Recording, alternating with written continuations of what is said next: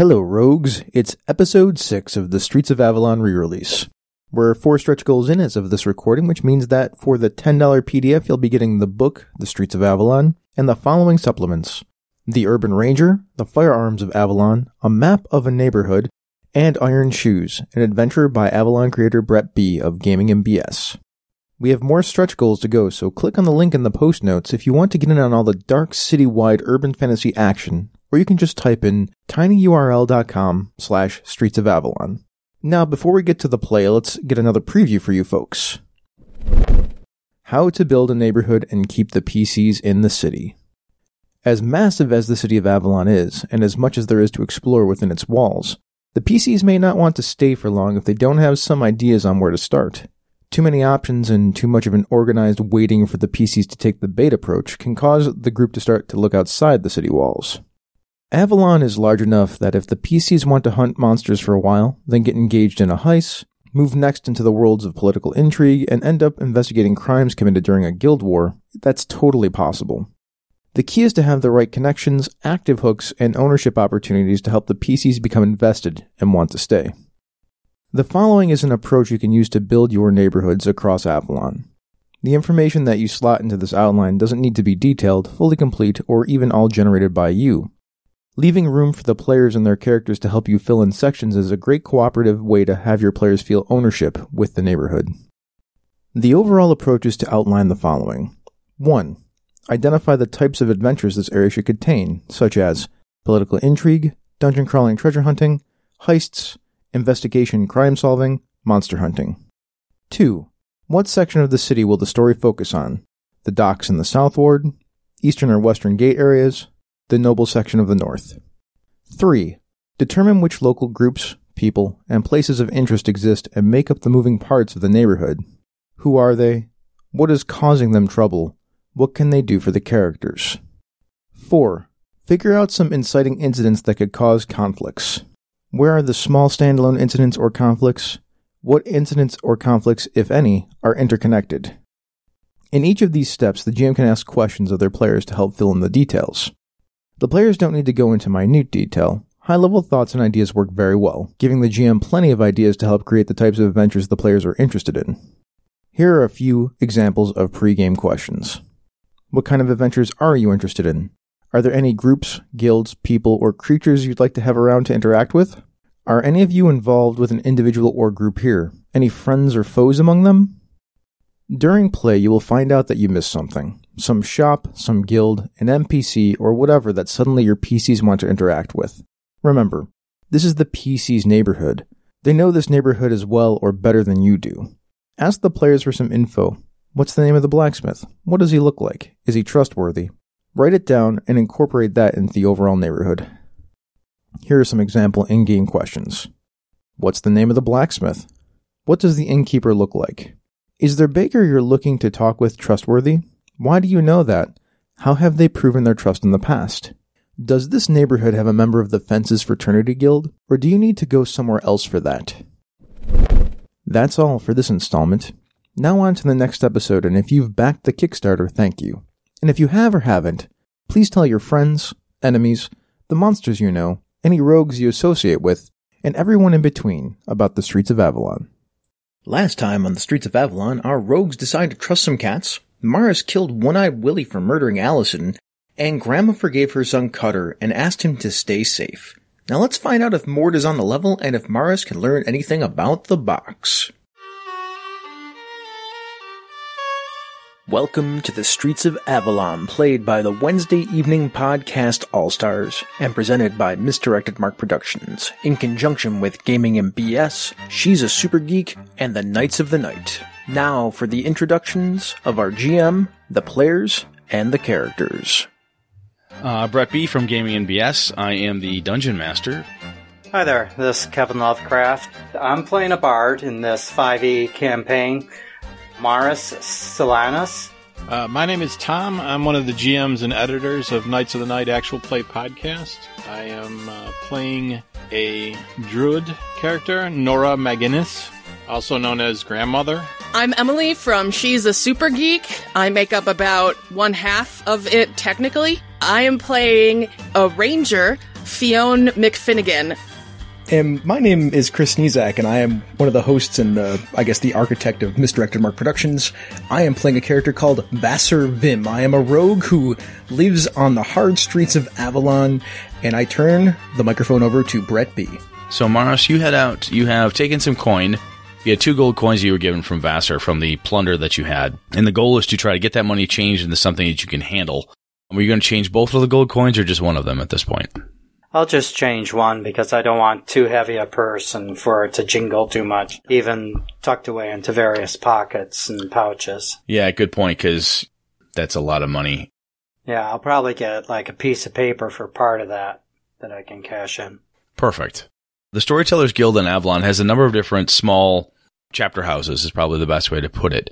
There are places where the street storytellers, like Blind Simon, gather, where they get together on the street corners, and they have impromptu meetings there. But then there's also houses and physical buildings, at least a couple within each of the different wards or sections, some within the dock ward, the southern portion, east, west, and of course up in the north. On the east and west, there's more of them because the sheer volume of traffic that you get from the Outlands in those areas. The guild there is trying to grab as many different stories and information and rumors and all that stuff that they can. So there's plenty of opportunity there. Is there any particular house that's known for having a larger membership and a library on hand? The chapter houses here, each one is run by a different master storyteller in this space. So we have Master Corwin is a storyteller who is in charge of this particular house. Corwin has a sizable collection that would be what you would consider a library. He has scrolls and different things that he's collected and so forth. He is a notoriously bad organizer, but he has stuff squirreled away and stuffed in different places and, pigeonholed throughout his place. So think of his home as kind of a 3-story, almost a tower, if you will. It's not very big around, goes straight up, has no walk-ups or anything on the outside. The roof walkways that you can get in a lot of Avalon, where you can climb up the side of buildings through different ladder systems and whatnot to then get across the roof runners. His roof is incredibly steeply pitched, so that doesn't exist here. He's kind of a almost an island into himself within the Avalon street system here. The front door, hanging above it, you've got the little shingle that hangs out there that says Corwin, Master Storyteller. You can just walk right up and knock on the door. I assume that's the plan? Yeah, I'll stroll up to the door and give it a nice, solid, confident knock. Any response? Absolutely. The door will open up. You see a young boy, one of the scribes or a apprentice of some sort, sees you, bows. Can I help you, sir? Yeah, I'd like to speak with Master Corwin, please. If you could let him know that Maris Solanus is here. Maris Solanus. Left hand goes to chin. He scratches. His right hand goes out. Left hand goes in pocket, brings out a silver. And put it in the right hand that's open in front of you? Yep. Oh, yes, Maris. I remember you. Heck of a storyteller. I'll go tell the master that you're here. Don't you worry. He shuts the door nicely and tot, runs off. About 5 minutes later, he comes back, opens the door, and says, he's incredibly busy. His right hand is out in front of you again, but he promises that he'll be able to see you within the next 10 minutes, maybe 5. And he smiles. Is there some warm tea in there? I reach towards my pocket, looking at him meaningfully. Absolutely, there's warm tea in here. Well, let's step in and we can get settled up. Sounds good. You come inside. It's nice and toasty in here. There's kind of a pot-bellied stove style. There's coal burning in it. A little smoky, not too bad. There are lanterns hanging from different hooks and so forth. It's, again, incredibly cluttered. The ceiling is kind of low. If you were 6 feet or taller, you'd be banging your head on the wooden crossbeams that come through here. Very, very cluttered. There's a door on the far end. He points you. I'm 6'1", so I'm like hunched over. And I flip him a coin. Perfect. He says, would you like to wait here? He points at one of the overstuffed kind of beat-up chairs, or I can take you back? No, I'll wait until he's ready. Okay. I'll just kind of wander around the room while I'm waiting for my tea and for Corwin. Sounds good. Now, Nora and Fionn, you guys, you're going to be going to see this Lichet. As we talked a little bit last time, the Lichet within Avalon, what you would see is probably a perversion, is maybe a strong word, but a very different version of the old faith, the Druidic faith that you guys practice back in your village. You would see it, Nora, more as a Crom Cruick, kind of a harsh nature god version versus what you guys have, which is not necessarily, nurture loving hippie type of really everything's peaceful and great, but they have really taken it up to 11 and turned up the angst machine on their version of druidism here. So more feral, as it were? Yeah, a lot more feral. Nature is a thing that is a starving wolf. It is always going to devour. It's a battle. There's no harmony. There's no living with a thing. It's how is it that you're going to confront nature and beat it down is the approach. Gotcha. So, Nora, my thought is that you're going to be going to see a priest of a druidic faith. When you have approached fellow druids in your village or neighboring villages and so forth, is there a process? Do you have a gift that you normally bring or something that you would do or guess what would you see as the right way to enter another priest's church, essentially, or another druid's grove? Well, you certainly have to treat them with all the respect that they're due as the ruler of that section of the forest or whatever the surrounding area is. But yes, we typically bring a gift as well. Something from our area to share with theirs to cause the two to come together. So something specific to our area, a certain type of seed or plant. Okay. To share our nature with theirs. Are you going to dig in your pockets for this, or are you going to look at Fionn and say, so I assume you brought it? Is that what's happening? Well, I'm sure Fionn clearly would have brought one. She knows the tradition as well as I do. It was also on the checklist Grandma gave me. In case you meet a druid, make sure you have 5 acorns. Mm-hmm. Fionn, what are you bringing? We have beautiful wildflowers that are a distinct shade of sort of an in-between blue-green. And so along with their seeds, we usually wrap the seeds in their dried petals. Very nice. So I have several little bundles of dried petals with seeds inside. Perfect. So another quick bit on graveyards. There's a north, south, east, west, and one in the old Forbidden City. But across Avalon, those major graveyards are the ones that have the masters of the Lichey. You have Craddox, Selena, Tomlin, Darius, and the Ancient One, who he, she, or it is within the crypts of the old city, the Forbidden City. So these smaller graveyards, like the one that Mort maintained, can be anything from the size of perhaps a manor house to maybe a city block. And that's what you guys are heading to, a smaller one, where he would manage and maintain the dead, probably about a city block, a neighborhood would be a good description. He handles basically the neighborhood's dead and their spiritual needs. So that is where Vassar, Fionn, and Nora are headed. Mars, after about 5 minutes, the back door opens up, and you see Corwin.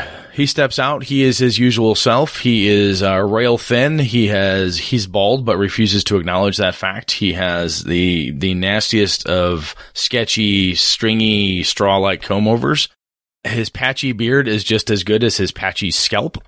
And he's missing some teeth, and he has a tendency to chew tobacco. So he's not a very pleasant man, but he knows a lot.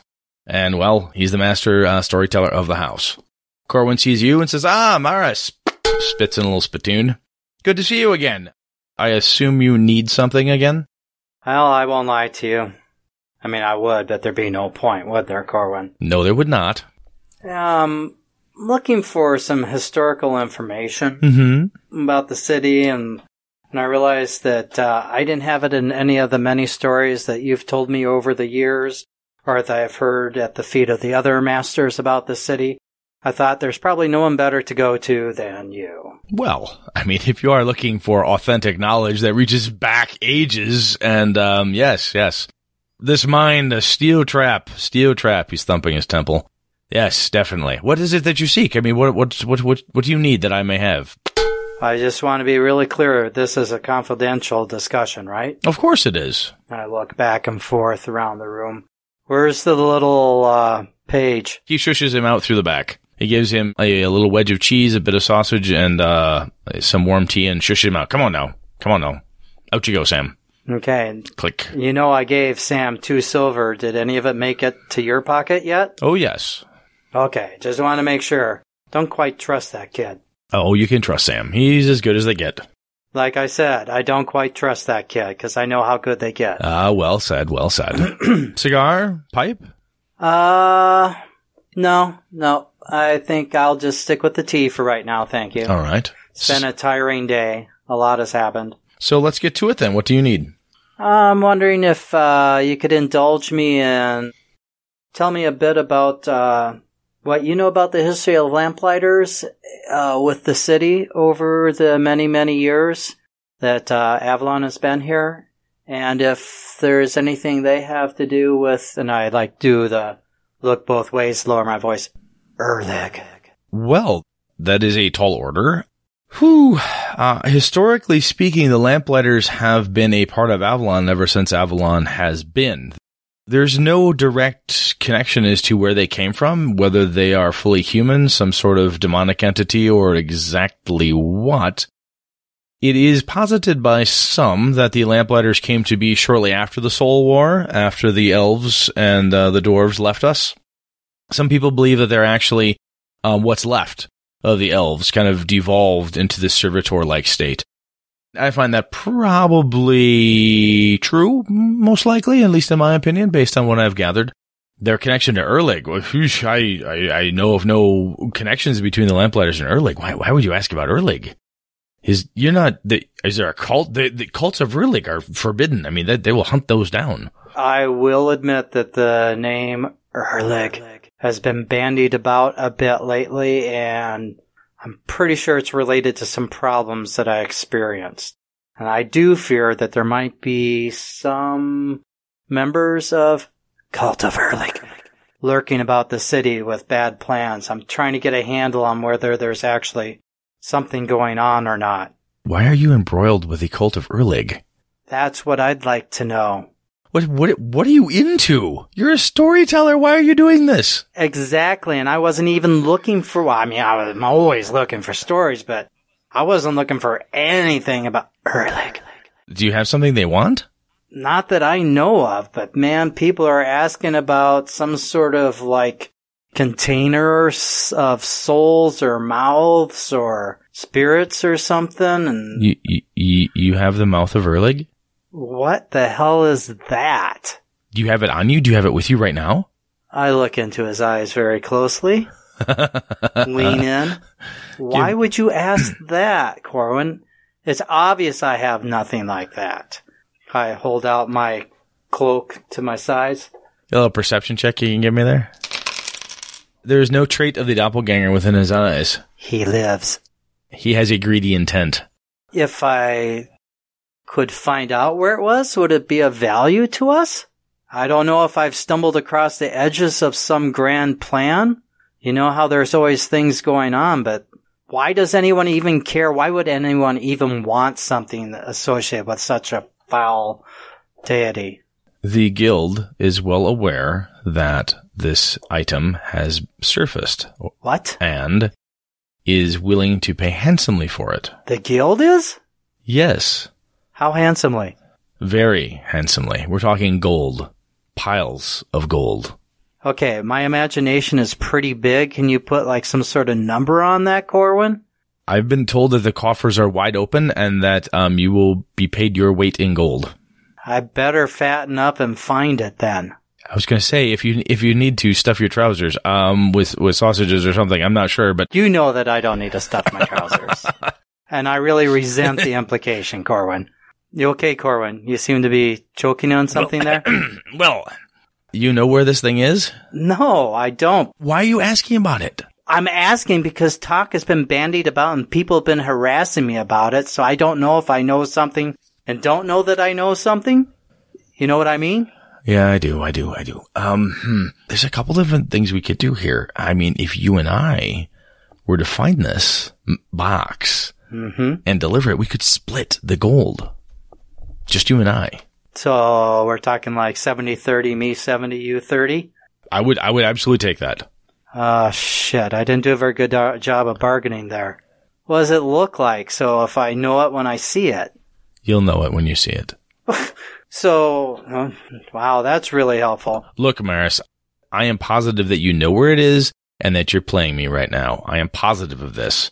He gives you a nasty smile, missing teeth, chewing tobacco between the gums type of thing. I know you have it. I wish you wouldn't be like this, Corwin. And I'm just telling you, if you bring I'm just telling you, I killed a guy today, and I didn't even feel it when I killed him. You don't have to kill him. You are pushing me a little too far right now with this sort of talk. No one needs to be You're acting like you got something on me. Now you're backpedaling. I'm not. Either way, don't like it. I don't have anything on you. What I'm telling you is that we can I'm getting make a lot of money right now. And closer. I'm edging into his personal space, looming over him, tapping him on the chest. You're telling me nothing right now. You are issuing vague threats. I'm just telling you what it seems like to me. I'm telling you the guild wants it and they want it really bad and they will pay your weight in gold if you turn it in. What more do you need to know? You've shown what sort of man you are. That's quite clear. I'm a man who understands the value of money, which is what I thought you were. Come on, Morris. Oh, I'm better than, like, the nobles and that crap. I thought you were too, but obviously I was wrong. Aren't you a noble? And his eyes get real wide with the, oh, I shouldn't have said that look. Morris. Okay. Let's just start over from where we can.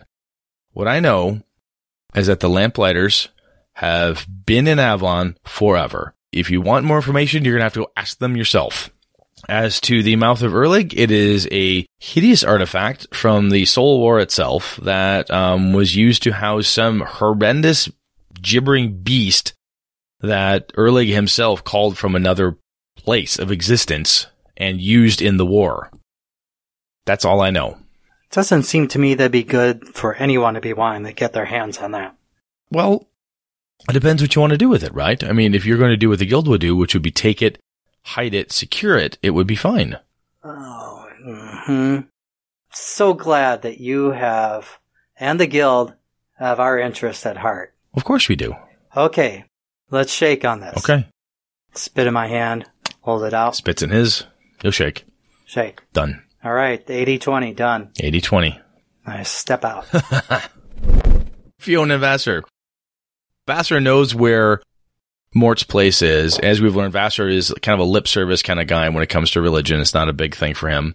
The graveyard that Mort controls, that he's the head priest for, is maybe about the size of a city block. It used to have a stone wall around it, maybe 6 to 10 feet high. It's long since crumbled and dilapidated down, overgrown with trees, shrubs, and so forth. Mort and the Acolytes do their best to keep it clean, but they only have, so much money, time, and everything else out dealing with, not only locals who have funeral rites and marriages and other things that they need to oversee, plus, collecting the dead every day, which takes time and energy.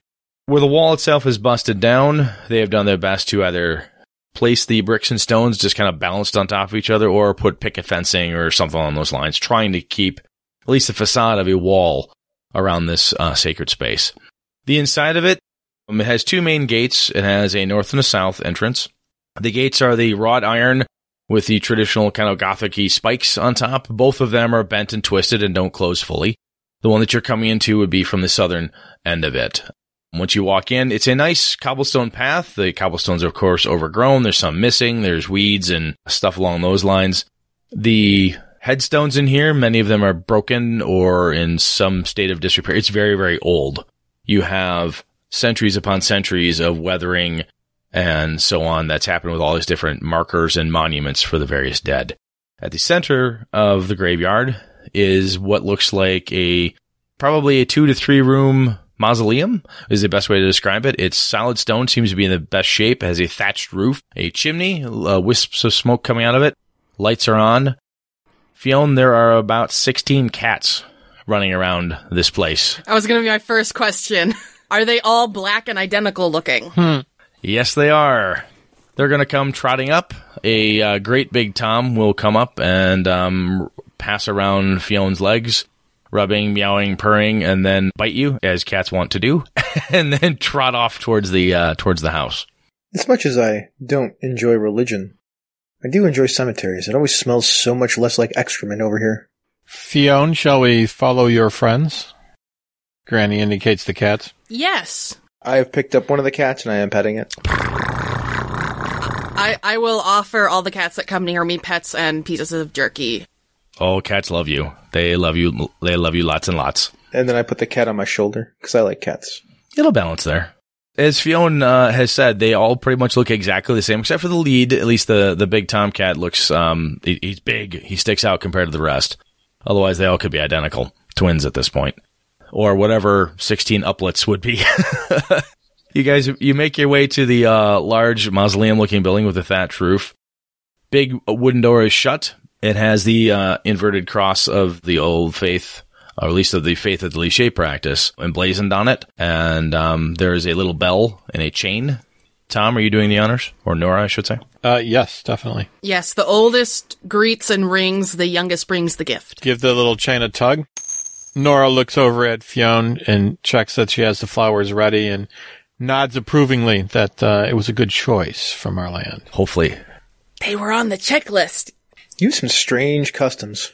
Well, so do you. Burying the dead? That's so gross. In the end, it's actually really good fertilizer. But, not that anybody's growing anything over here. Nora hits the chain. You get the clangor of the busted up tin bell. The door swings open and you guys see Mort. Looks much like he did the last time you saw him. He's barefoot. He's dressed in his priestly robes, kind of the Friar Tuck almost look, right? He doesn't have the tonsure or anything like that on the head, but he's just very plain brown. He has a symbol on his chest. Oh, come in. Oh, you brought flowers? Oh, this is so lovely. Come in. This is wonderful. And there's only three of you. Where's Maris? He is speaking with somebody from his guild about matters. Oh, so he went to the Bard's Guild. Yeah. He was looking for information about the box. Is there a difference between a bard and a storyteller? A little bit. The Bardic Guild is a larger guild that basically oversees the smaller version of the Storytellers Guild. It's incredibly complicated, honey. Mort, I was wondering something as we were walking over here. Yes. You're a Liché. You collect bodies, right? Well, only as much as these old bones will let me. I mean, I do have the boys. He points over to the corner. He's got two young acolytes. They do most of the work for me. I wave to them. Hey, how's it going? When you say young, do you mean younger than, like, me and Vassar? They're about 25. Okay, so they're older than me. Mort, God knows how old he is. He's probably Nora's equal in age. They're about 25, you figure, in that, kind of mid-20 range. They're hulking brutes of young men. They've got, like, just that big power lifter build to them. These are men that do a lot of physical labor all day long. I loved Emily's face. Mm-hmm. Really? Tell me more. Are they shirtless? Not currently, but if they break into a sweat, they might have to. Grandmother's furrowing her brows a bit at Fionn. Fionn's not speaking because she won't speak unless spoken to. Grandma should be doing the speaking. And Fionna's not foolish enough to put her foot in her mouth right now.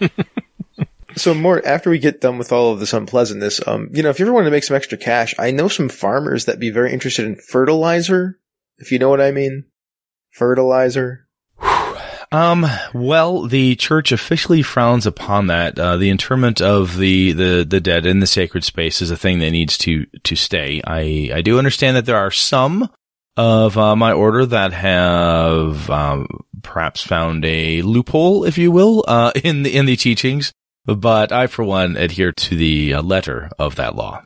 Well, if you know of any of them who are part of that loophole, just send them my way, because we can make some extra cash for your walls, for your cemetery, which seems to be falling apart. Just letting you know. If I know anyone who needs further corrupting in order so I may gain monetarily, I will contact you. Yes. Fantastic. I love this guy. So he has the flowers. He takes them, puts them on the mantle over the small fireplace. He tells the boys to get the fire started, get tea. The boys don't speak at all. They're not twins, but you think they could well be brothers. I yell over at them. Do you take a vow of silence? Yes, they did, says Mort. I was asking them. I feel like they could have just shook their head or something. He tells you once they're 30, they can speak. Oh, well, that's good. They only got, about 7 more years to go? Oh, about that. Big, brawny, and can't speak. That's a big smile. They're real pretty when they're not talking, I'll tell you that. The only problem is they could be, like, terrible people or really dumb, and you wouldn't know until for 7 years. Nora, actually, I was just about to say this. Nora would understand that, or at least potentially, one of the punishments within the faith, this forced silences, abstinence from speaking, and the forcing of a more visceral or primal method of communication. There's grunting and that type of thing involved, or pointing and so forth. They've done something bad. This is a punishment. This vow of silence was not something they chose for themselves. So you're telling me they're very bad boys? Yes, they're very bad boys. Wow, we got sausages and pants and a group of bad boys. Nora, please, Grandma, help me out here. They're very bad boys who need to be punished. Yes, I got it. Mort looks at Nora as the only non-sexually aroused individual in the group, and asks kindly, "Have a seat." You are given one of the two chairs, and tea is poured. He looks at you, Nora. Are you sure that Maris will be safe on his own? He certainly knows his way around the city much better than some of us. I believe he can handle himself. He's gonna be fine. He's Maris. Do you still have the box, Grandmother? Possibly. Good. Vassar, is Julia still looking for a safe place to stay? Yes, she is. Didn't we bring her with us? I thought we brought her with us. I thought we did. Yes, you did, absolutely. But she may not have come inside. My mom's actually outside. She's looking at some of the graves. She knows some of the people that are buried here. Vassar, there's a couple different ways we can help your mother. We can have her stay here with us, which would probably be very uncomfortable for a woman of her taste and refinement. My preference would be to have her stay with some friends of mine. Well, it's my family, quite honestly. They're about a block away from here. I can get her there, and she'd be well cared for and have what she needs. Who are they? Oh, my apologies. It's the Coppers. Oh, no, they're lovely people. My mom would be quite comfortable there, probably. They can make sure that she's okay. She's outside? Oh, yeah, she's outside. Here, let me do this for you, too. And I pull out 7 silver pieces, and I give them to Mort. Oh, no. If you must do this, give it to the Coppers, give it to my family, and they will use it to help take care of your mother. Well, here, keep 2 then for the church and the cemetery. Well, I don't see why pockets it. I guess I must, if I must. All right, well, I will go take my mother over there right now. I'll be back in a few. Okay. It's only about, a block away, Vassar, so it's going to kind of a hop, skip, and a jump, back. Nothing too much. Mm-hmm. Nora, Mort, he's got very, very serious. Obviously, this is important. You have the Mouth of Erlig. It needs to be, I don't know if it can actually be destroyed, but I know that it must be protected or at least hidden. I can only think of one conceivable place that makes the most amount of sense. However, it's more myth than reality, or legend perhaps than reality. I don't know exactly where it is, but I can get you to someone who can take you to it, or at least in its general vicinity. Can you tell us anything about it? When Avalon was first founded, outside where the old city, the forbidden portion of the city is the walled-off section. Outside of that was a number of different towns and so forth. There was at one point a great dwarven civilization that lived directly beneath us. He kind of stamps his feet. Directly below, in much of our wonderful sewer systems that the Brotherhood of Sanitary Excavators runs, there are bits and pieces of this ancient dwarven home. Within that is a place that one of Urgon, he was a great architect of Avalon. Urgon had built basically a chamber there for the Grand Vizier. This is back during the last king of Avalon. It's been forever. That was used to house and protect the Grand Vizier himself during his spell castings and his summonings and his dealing with creatures from other planes. This is again pre-Soul War, but the hope is that in this place has enough. It's still powerful. It's still a place where we could place the mouth, we could place the box. It would be hidden from view. That is the best I can do. Apart from perhaps turning it over to my masters within the Liché, but I don't think it would be safe anywhere above in this place where any mortal could find it. I think it needs to go somewhere where it would be protected and hidden. So, protected and hidden. Now, normally, it is not our tradition to bury people in buildings. I would think that would have an effect on the spirit of that person, as in constraining it. Is there any creature, is there any spirit living there now? Is there any rumors of such a thing?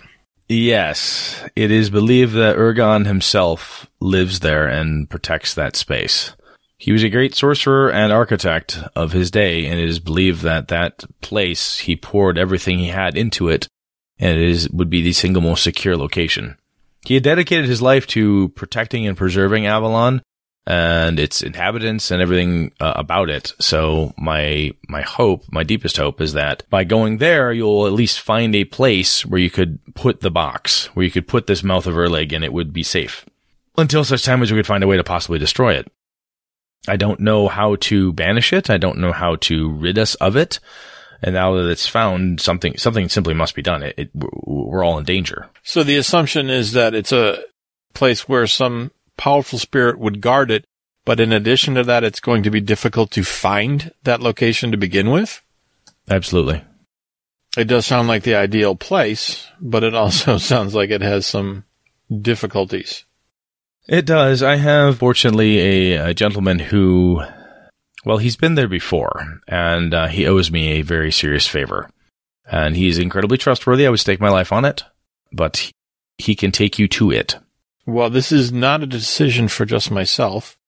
I agreed, but you are clearly the wisest of the group, and and the keeper of the box. And I wanted to make sure that I laid this out for you as plainly and as honestly as I can, so that a decision can be made. It's also one I can't make for you. I would never wish to wrest the box from you or force you to do a thing that you do not wish to do. All things considered, of the choices that I have been told of, this certainly sounds like the most positive outcome. I will have to wait till my party members rejoin us so that we can discuss this. Understood. That's all for this episode of The Streets of Avalon. Tune in next time to see if Mars betrays the group, what more can be learned about Ergon, and what is with all those weird-looking cats. We look forward to running with you rogues next time.